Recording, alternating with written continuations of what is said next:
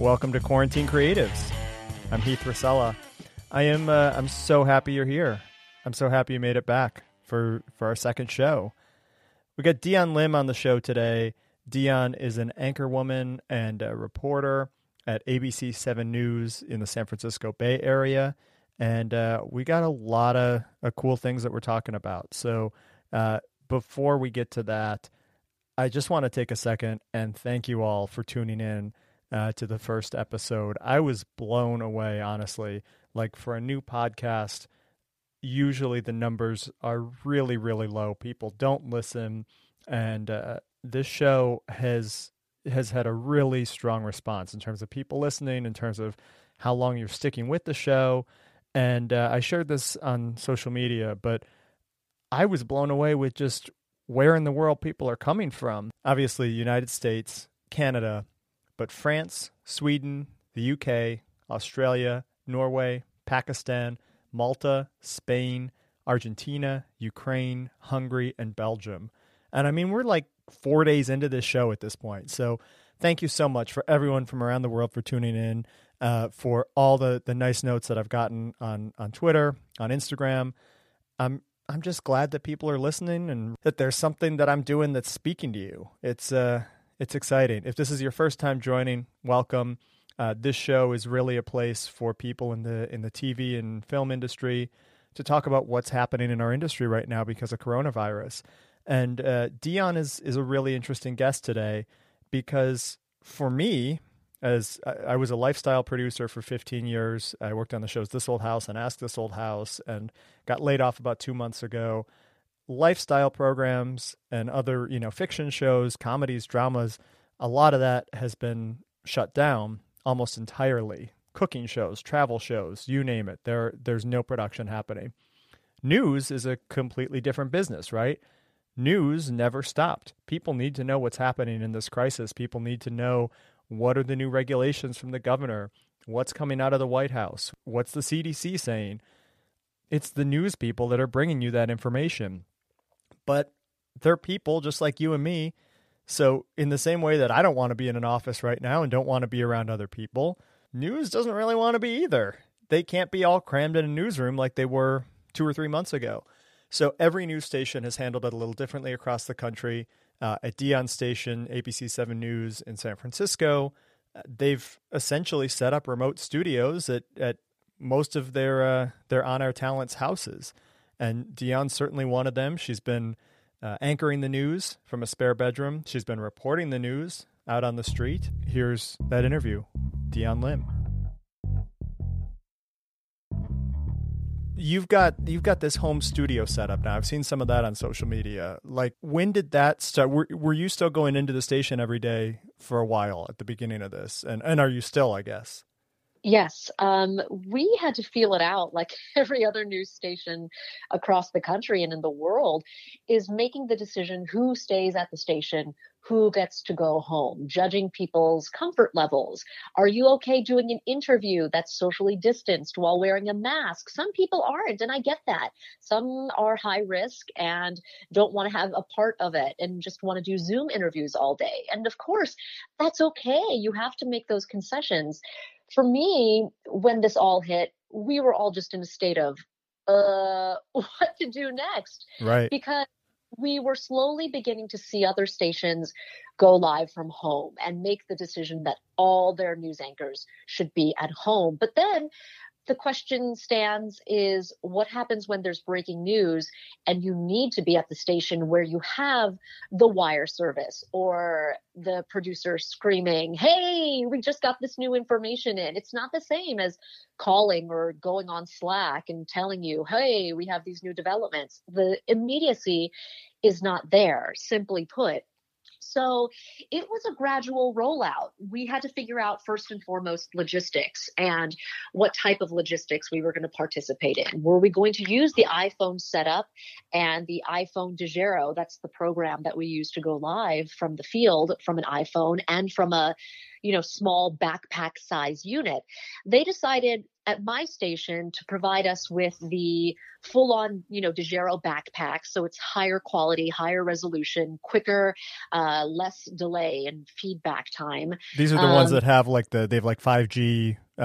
It's like a cell phone without the phone display. Essentially, it's a phone modem, right? And you can upload from anywhere essentially and do live video. Exactly. And we also have the luxury of being able to hardwire as well. So the signal is even better than if you were in the field going 5G, which is already pretty good. It's already what you see on television in many cases. But then we want to step further and put in a full-on studio. And it was interesting because it's a camera. It is not quite studio grade, but pretty close to it. And the 3-point lighting, you have the gels over some splash lights. And to be honest, it looks pretty good. It took a lot of tweaking. It took a lot of logistics in figuring out the sound situation. My setup is in an empty room because, I live in San Francisco. You don't have room for a full-blown studio setup. So here I am in this blank room, and I had, oh my gosh, I remember that first weekend. I think I must have heard from everyone under the sun about the echo. Even my mom in Connecticut, who was streaming the newscast live on ABC7news.com, was emailing me saying, "Echo is so bad. Make echo go away." And I was like, "Mom, I can't do that." And I had my manager saying, "Dion, can you fix this? How do you do that?" People were sending me tips. Turns out you can use towels and blankets and all kinds of stuffed animals. And, I think I had a rack of clothes in there for a while too, but it's the things you got to do. And people are extremely forgiving. And they actually thought it was pretty funny when I showed the behind the scenes setup before the engineer could come in and bring me all of the foam padding for the walls. Yeah.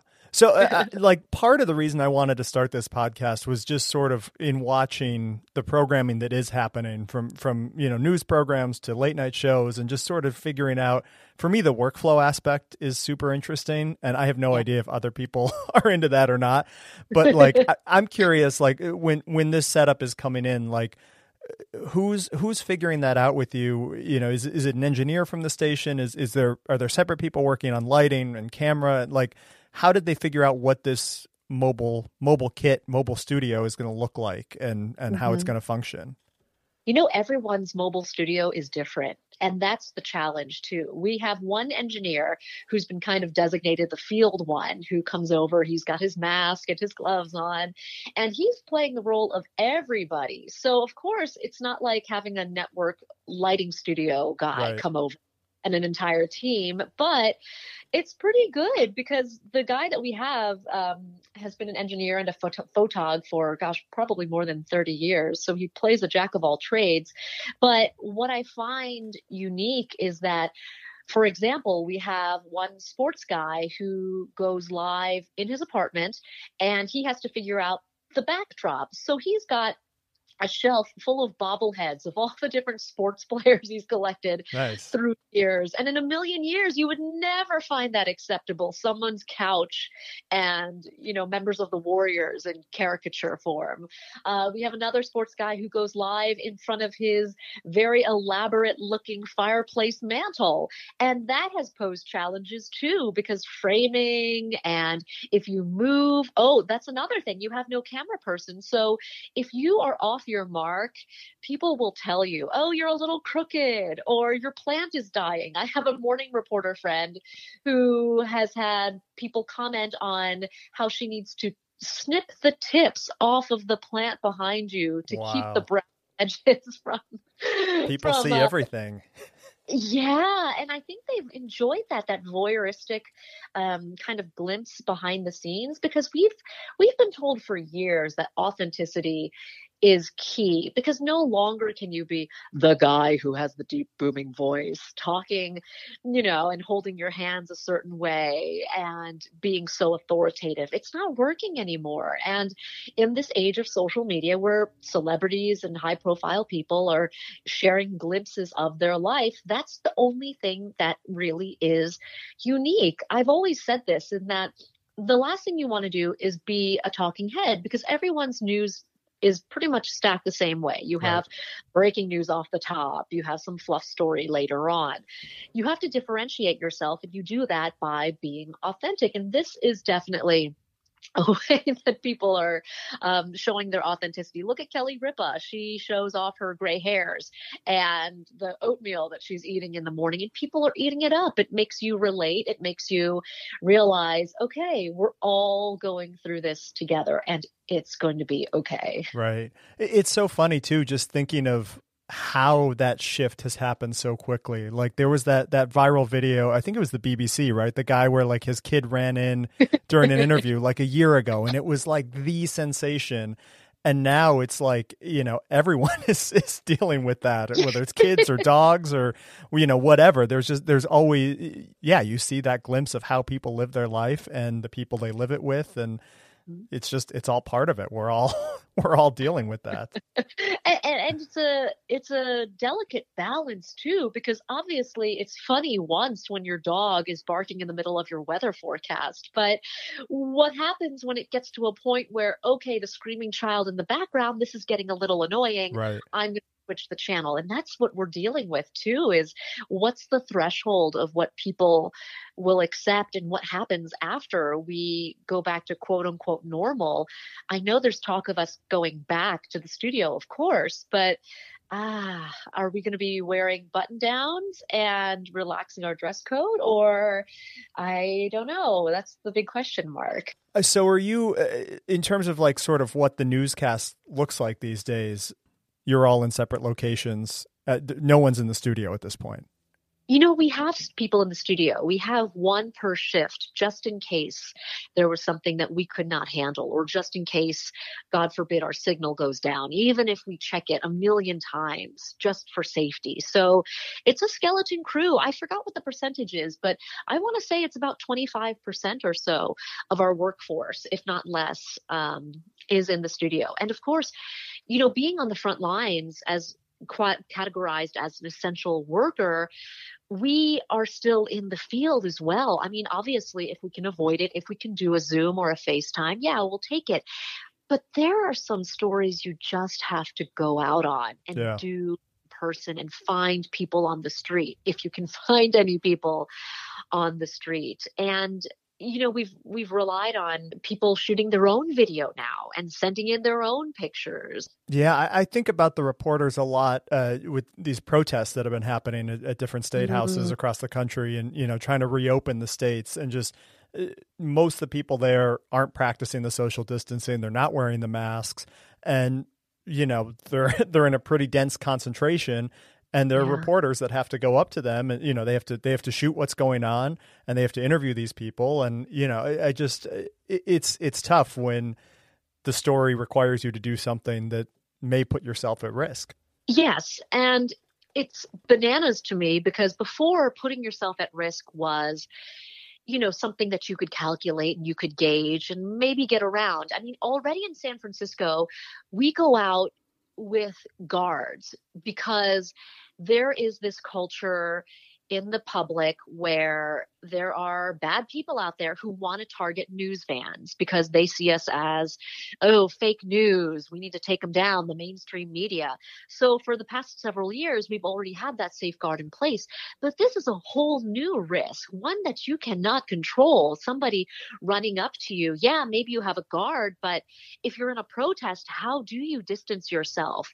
I mean, we've had some safeguards in place, which I know many people feel comfortable with. We have these microphones on poles. In the beginning, people were using broom handles and duct taping the microphone to the end of it. Right. And it looked ridiculous, but it has become the new normal. So we've tried to mitigate the risk in those ways. And when it comes to, if there is a large group of people, making the call of, okay, we got to just send up if we can safely send up a drone, we'll do that. Or, shooting from far away and explaining and being very explicit that, hey, for social distancing purposes, we are choosing to stay far from the scene, but you can see behind me, there is a group of people who are choosing to break these rules. And I guess, again, it's that transparency factor that's super key. And I feel like that's been one of the challenges in this, and I'm curious sort of from a news standpoint how you feel about it, of just grappling with the scale and the severity of this story. You know, as we're talking today, the death tolls eclipsed 83,000. Probably by the time this gets uploaded, you know, we're going to be approaching 90, if not over 90,000. It's huge, right? I mean, that's like, they keep talking about more deaths than the Vietnam War. And when I put that in perspective, I don't know if you've ever been to Washington and seen the Vietnam Memorial, and it just stretches like as far as the eye can see. It's this big black piece of granite or whatever, and the names on it are teeny tiny, and you just realize that, you know, for a block or two or however long it is, you know, there's that many names on it. But like, you know, when you're trying to share this story with an audience, like, it's so hard. I feel that there's not an easy visual, you know, there's not houses that have been blown apart by a tornado, or, you know, on 9/11 watching the Twin Towers come down, or, you know, just, we don't have a sense of the human piece of it, or the scale of it. Like, how you guys must wrestle with that every day, right? Oh, and it's the problem that we've faced when it comes with that desensitizing factor. Because for the longest time, when the strings of shootings were happening across the country, mass shootings or suspected ones, we became so desensitized. Yes, we saw the pictures. Yes, we were talking with victims and seeing it on the front lines. But God, the numbers almost became numbers in a blur after a while. And I think as a journalist, you really want to make sure people understand the gravity and you put it into context. So at least from my television station, we've really invested in something called data journalism, where it is going a little bit deeper and putting the numbers to that context where people can really grapple with and understand, yes, Vietnam War, but what does that mean? What does that look like? And it's not just in graphics, because numbers are one thing, but when you go out, and that goes along with how we cover certain stories. When you talk about the need for how many face masks a hospital needs, that's the type of story that you can't do by doing a Zoom interview and having a talking head tell you. You have to go out and you have to go to a drive for PPEs and hear from doctors and see those boxes stacked up in a U-Haul. So that way people get the visual. It's unfortunate that that's what it takes, but in order to have that maximum impact, you have to have the people speaking from their heart directly and in person. You cannot, it does not necessarily transcend a computer screen. And it's, yeah, I don't know how to wrestle with it myself, of just, you know, and calculating that danger too, I guess, of it's still out there, you know. Up here in Boston, it's starting to get warm and people are going out a lot more, you know, they want to go for walks or hikes or whatever.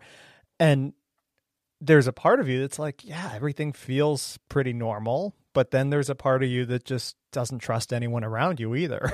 And like, does that person have it, or do I have it? And am I giving it to a vulnerable person? And, you know, it's this invisible thing that, and you don't know, you know, so many people are asymptomatic that are spreading it. So it's a level of distrust that we haven't seen before either, because anybody could have it. And since the current administration and the coining of the fake news and that distrust, there's already been that layer. But now there's a distrust on top of that, of what the media is sharing, how true that is. And you have this large population of people who don't believe that the virus is as bad as it is, or some of the data that's coming out. And it's just breeding this sense of, okay, we already don't trust the media enough as it is, but now we also have this distrust in what our health officials are saying. So it's all, again, that uphill battle.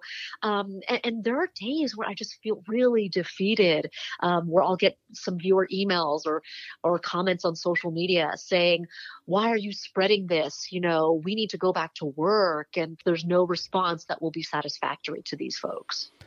Yeah, it's scary, and it's tough because it gets interpreted through a partisan lens, and I don't think it is. It feels like objective scientific facts that they're being weaponized by one side, and therefore it becomes partisan. But just looking at the data, yeah, here's what the scientists are saying. Here's their recommendation of how you should handle this. And just, I don't know, that people not accepting that, or yeah. And I feel bad for the people that want to go back to work, certainly. And I'm in that boat right now too, of like, I would love nothing more than for production to start back up and for me to go, work on a set somewhere.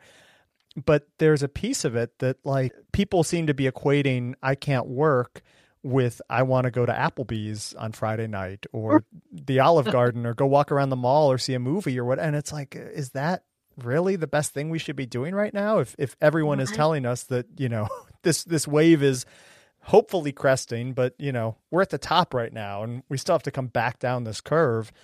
Right. Why is there this urgency to get back to everything? And that's the problem, is that, people are seeking answers, and there's so much information out there, and we're balancing how to disseminate it all. And that responsibility right now, I feel, is greater than ever, because, for example, I just heard a story about modeling and how there are so many different organizations that are trying to do their best to make predictions on how many people who will contract the virus by the end of the summer, or in June, at the beginning of it. And how do you make sense of it and then boil it down to 2 minutes, and then have it be satisfactory enough for people to accept it and say, okay, you've done a good, responsible job? And again, we're going up against all the social media that is pushing things out that are, not necessarily putting things into context. So that's adding an extra layer of challenge to what we're doing, that we've never faced before to this magnitude, I don't think.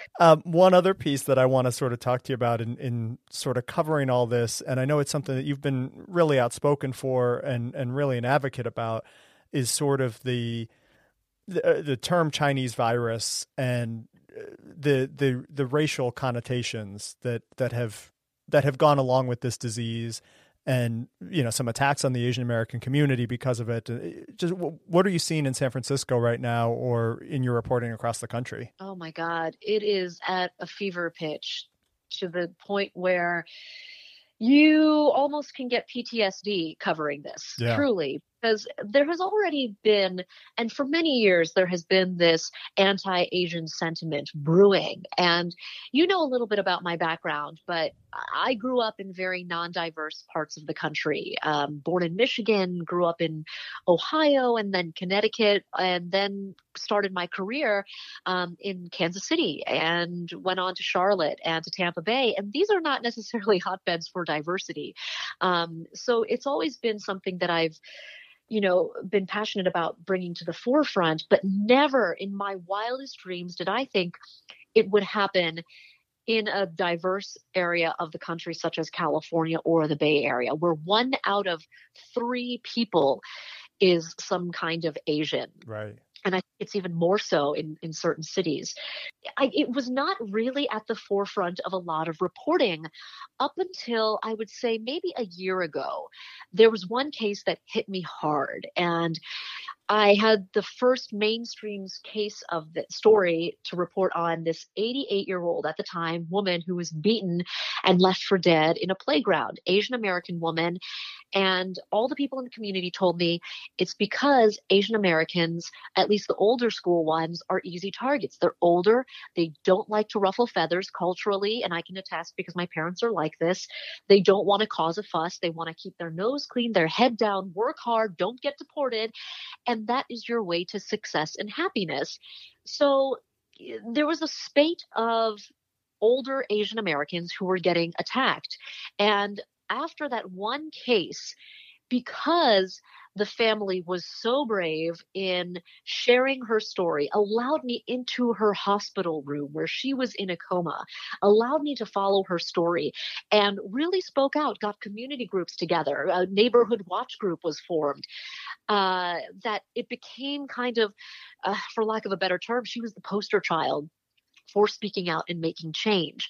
So there was already kind of brewing this need to represent the Asian Americans who were underserved, especially in Chinatown, and the subsequent cases where they were beaten. I remember there was a case of 3 older men who were beaten in broad daylight, knocked down to the ground, their watches stolen. And then coronavirus hit about a year later.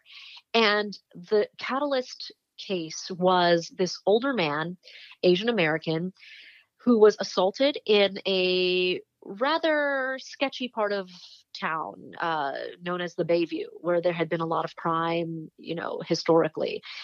And he was seen on video, humiliated, beaten. His recyclables, he was collecting them. They were stolen from him. And this video went viral to the point where there were celebrities talking about it. Asian Americans, prominent ones, Daniel Day Kim, the director of Crazy Rich Asians, national level folks were speaking out about it, and it caught fire on social media, on Instagram. That is where it started. And for the first time, we had this, group of millennials get involved, wanting to fight the virus. Hate is not a virus is one of the hashtags. And in the video, you heard this teenager or whoever he is yell at this older man, "Go back to China," and yell racial slurs. And that was the beginning of when Chinese virus was being coined, and people were starting to really spew these hateful slurs and phrases. And it kind of just snowballed from there. People started feeling empowered, saying, my God, you know what? This guy has so much support behind him. Police listened and took swift action, arrested a couple of folks, and started paying attention. A GoFundMe was formed, and a tremendous amount of money was raised for this man and his family.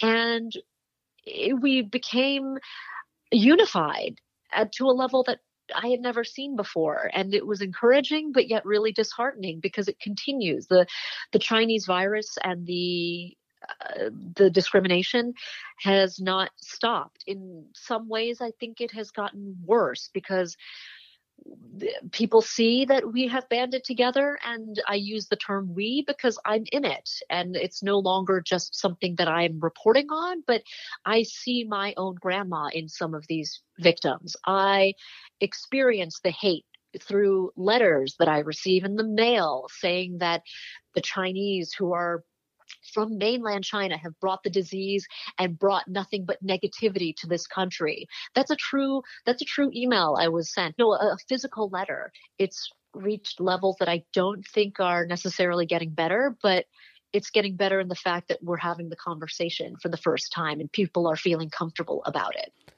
How much of it do you think is that need to blame something for this? Like, this virus, it's like we were talking about before. You can't see it. It's spread all over the world at this point. Like it almost feels like people are just looking for some kind of scapegoat, whether or not they're pointing the finger in the right direction at all. Like it feels like blaming China has become, a default excuse, I guess, or, just it's a way to put some sort of face, I guess, on this invisible, viral villain. Yeah, it's the easy thing to do, isn't it?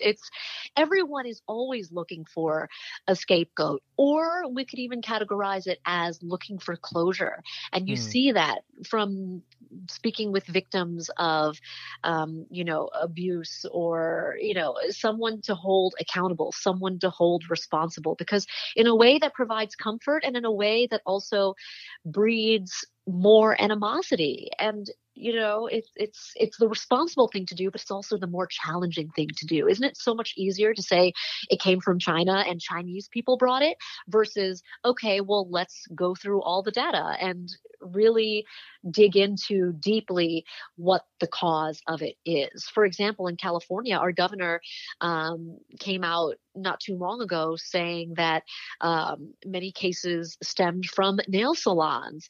Well, the Vietnamese community automatically said, hey, how can we be the responsible parties for this when there is no data as to where the nail salons in question are or who owns those nail salons. It takes lots of questioning, and it's easier for people to then jump on board and after hearing that say, oh, nail salons caused this, when really that is not, that is yet to be seen. Yeah. In some ways, I feel like the advocacy that you're doing in the Bay Area is very good because, as you said, there is such a large Asian American population there. I wonder if you've heard from other parts of the country where that might not be the case, where, there might be 1 or 2% of the population that's Asian. Like, I wonder if it's more of a problem in some of those places. Oh God, it is, I think the problem is equally as bad, if not worse, but it is under the surface because the population is lower. I just spoke to a friend of mine who is a reporter anchor in Miami, and in Miami, there's a large Latino population, not Asian population. But for her as an Asian American journalist, she goes, Dion, this problem is everywhere, but no one's talking about it. So the level of caring about it isn't there. And that's a problem. So we talked about ways to still get the story out. She has a very large social media following. Okay, that's a start. That's a communication form. But again, her following is somewhere from all over the country. So the key is to getting these people of prominence in those geographic areas to speak out and say something, because that is when people will start to listen. As journalists, I think we're supposed to be non-biased, right? And we're supposed to be, just telling the facts, but we cannot sit back and see bullying and xenophobia happen and not feel personally motivated to want to do something. And I think that's okay. I mean, I think, yes, you cannot go out with your political views and start making commentary. No, but there is a place to show your perspective and how that not necessarily influences, but how that shapes and determines what is important and how that is something that will be of value to your audience. Yeah, and I mean, you're reporting on facts that are happening. You're reporting on attacks that have happened, or things like that. So it's not advocacy just for the sake of advocacy. It's you're shining. You're using your megaphone to bring attention to an issue that is an issue happening in the community. So I think it's perfectly valid to cover it. Absolutely. I want to move to something that's. I know you're equally as passionate about, but for different reasons. I started reading your book, Make Your Moment, which I think it's awesome. The subtitle on that's The Savvy Woman's Communication Playbook for Getting the Success You Want. And you go into a lot of stories in that about your journey in just sort of figuring out the interpersonal side of the business. That, you learned sort of the on-air piece and all in school and figured out that part of it, but the piece that never really got taught was all the people skills. Yeah, I mean, isn't that the majority of it? In Silicon Valley, especially, we talk about emotional intelligence or EQ, and that really is more valuable than anything, because you can have someone who has 10 degrees and has gone to Harvard and scored 100% on every standardized test. But if you can't get an audience or someone within your workplace to listen to you or want to work with you or be likable enough to have that level of connection with your peers, then you got nothing. And especially in storytelling, and especially during this time, people are already on edge. People are already feeling insecure and scared. And the last thing they want is someone who barges in and doesn't have that certain something, that tact and that communication skill to make you want to open up and tell a story. I think you're pretty honest in your book about some of the missteps you had. And I think but there's an importance in that vulnerability, right? That, like, I feel like culturally for a long time that was frowned upon, right? To open up about things that you were insecure about or things that you feel badly about how they went or whatever. Just there was always sort of an expectation that I feel like in the last maybe 5-10 years has started to erode. But that expectation that everybody's always perfect and everybody's putting their best face forward every day, all day. And whatever your private struggles are, they're things that you keep private, and maybe your family knows about them, but that's about it. It's not something you talk about with a lot of people.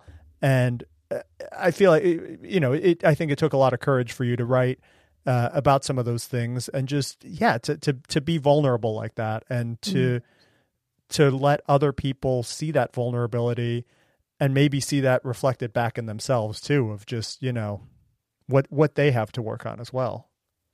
It's okay. And that's what I keep telling my mentees, right? And my peers who do seek some guidance, is that forget about all the people who told you it's not okay to cry. No, you don't want to be a snot-faced mess when you're talking to the boss, but it's okay to be human. And that human element is what makes you unique. It's what makes you stand out. Growing up in a very traditional Chinese household, as an ABC, American-born Chinese, or as my mom would say, a banana, because I look yellow on the outside and white on the inside. I was always told to be the best, right? And there was that pressure to be the best. And the cultural problem was that does not necessarily resonate, because here I am seeing my peers grow up, their family hugs them and says, I love you and great job. But I never got any of that. So the pressure was so immense. So that created a lot of tension between me and my mother growing up. And I remember it clear as day, because she's always been very critical of me, and critical, but out of a place of love. She will watch my newscasts. If one of my eyebrows is drawn on crooked, she will draw a diagram and email it to me and point out, your left eyebrow is 2 millimeters higher than your right eyebrow. And I was so mad at one day. Oh God, I normally would have fired back a very nasty email, one that was very inappropriate, and my mother would just take it and then criticize me more. I decided to say, okay, I'm going to share this really horrendous rendering that's so embarrassing with my followers. Take that, Mom. You're going to get humiliated from all of my thousands of people who watch me and follow me online. But much to my chagrin, what happened is I was flooded with messages from people who said, my mom does the same thing. She's doing it because she loves you. And it created this bond that I slowly began to see that my mom does love me. And yes, it drives me bananas, but everybody else's mother drives them crazy as well. So on a deeper level, it's allowed me to connect with my audience, and then also my peers who've said, yeah, trust me, I have a Jewish mom who is equally as overbearing. And, then you forge those relationships. So then when you need help, a source maybe, they'd be okay with sharing it with you because you already have that bond. It's been a really fun process. Scary, yes, but also at the same time, really rewarding. Yeah. And I think you've done a lot too, just for women in the news field, that, you talk about it was predominantly a male dominated field. And even as women started coming in, there've been female anchors, obviously, and, female weather people and stuff for a long time. But still culturally, I think the newsroom was a place that was very testosterone laden, right? And like that started to change, maybe partially because of Me Too, but even in the last probably 5-10 years, like what, from your perspective, what's the evolution been being a woman in a newsroom? I worked at places that ran the gamut on the spectrum of women cheering women on. Early in my career, I remember, and I participated in it too, because that was the culture of being very competitive. Whenever there was someone else that was a woman who you perceived to be more beautiful than you would instantly size her up, look her up and down, give her that side eye, and start looking up her bio, thinking, okay, well, she's not as accomplished as me, so I'm better. Ha ha ha ha ha. And it was a terrible culture that I think was egged on only by, for lack of a better way to say it, management that always wanted, their on-air talent to be so perfect and so beautiful, and what the perception of a news anchor should be. I remember there was one manager who told me I needed to work, I could only wear short sleeves if I kept my arms toned. And whenever he would see me, would joke, but not really joke, have you done your push-ups today? Wow. So I was obsessive about it. And I would go to the gym and do all these arm exercises, to the point where one day, and I talk about this in the book, one day I looked at myself next to another female anchor and I thought, oh my God, I look like the Hulk. Like my arms are like Arnold Schwarzenegger's and I can't go through a doorway because this is so absurd. And my girlfriend sat me down and she was like, Dion, this is absurd. What a man tells you, a not very fit man, mind you, right. What does he have anything to do with your own self-esteem and your own, view of your body? You were perfectly fine before and you knew it, but now you've become this obsessive over what? Nothing. And that was when the shift kind of happened. And that was also at the same time where women started sharing more in Facebook groups. And I think really realizing that the answer was not to be competitive. The answer was to be the best and yes, compete against yourself and push yourself as far as you can, but also realize that we all have our unique traits and talents, and really surrounding yourself with people who believe that as well. A woman who was the main anchor in Charlotte took me under her wing after I got to the station, and she gave me a big hug on that first day. And I thought it was so strange. I almost didn't hug her back. And I thought, why are you hugging me? And it was because she said, Dion, thank goodness you're here, because now I can take a vacation day. We're no longer short. And I thought that was so lovely. But then when I took over her job and she got moved to the early evenings and I got moved to the late show, which was always perceived as, the more high profile job, I started crying because I thought she was going to hate me. This really kind, motherly woman who I look up to, who was so steadfast and respected in the industry. And she said to me, Dion, we all have our seasons and our skills and our talents. And now is just your time. And This is your time to shine. And I thought that was so remarkable that I said, my God, I never want to surround myself with people who are full of drama and think of me as a threat ever again. I want to be a Sonia Gant. That's her name. And that's how I've tried, to kind of model things and really kind of show my team, because that's how you lead, and that's how it really should be. Yeah. And that's such a beautiful story too, of just sort of taking what she taught you and internalizing it for yourself too. And then wanting to lead by that example, that you're multiplying that positivity then, and it just grows exponentially, because then people see you acting that way and they want to present that way. And that, it just, you're kind of responsible for your work culture, for better or for worse. And, you can be, the asshole yelling at everybody, or you can be the kind person. And I've certainly been both. And, right. I want to try to be the latter as much as I can. And, I think sometimes it takes having a positive role model like that to say, oh yeah, no, that's right. You don't have to be this way. Right. And I had a manager also who, God, this was awful. A female woman, a woman at that, tell me, Dion, if you're going to be a leader, you need to yell at your people and put them in their place and show them who's boss. And I thought that was the way to do it. But I made someone cry, and it was the worst feeling. Yeah. And you're right. You have to lead by example. And it sounds so cliche, and I hate it, because it's like those motivational posters that are on the wall at your elementary school of an eagle soaring above the mountaintop.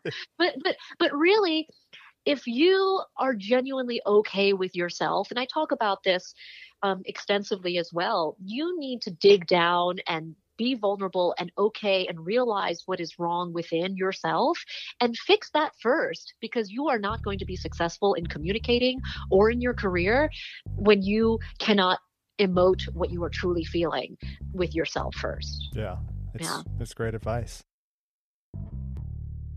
All right, there it is. Dion Lim. Dion is the anchor on ABC 7 News in San Francisco.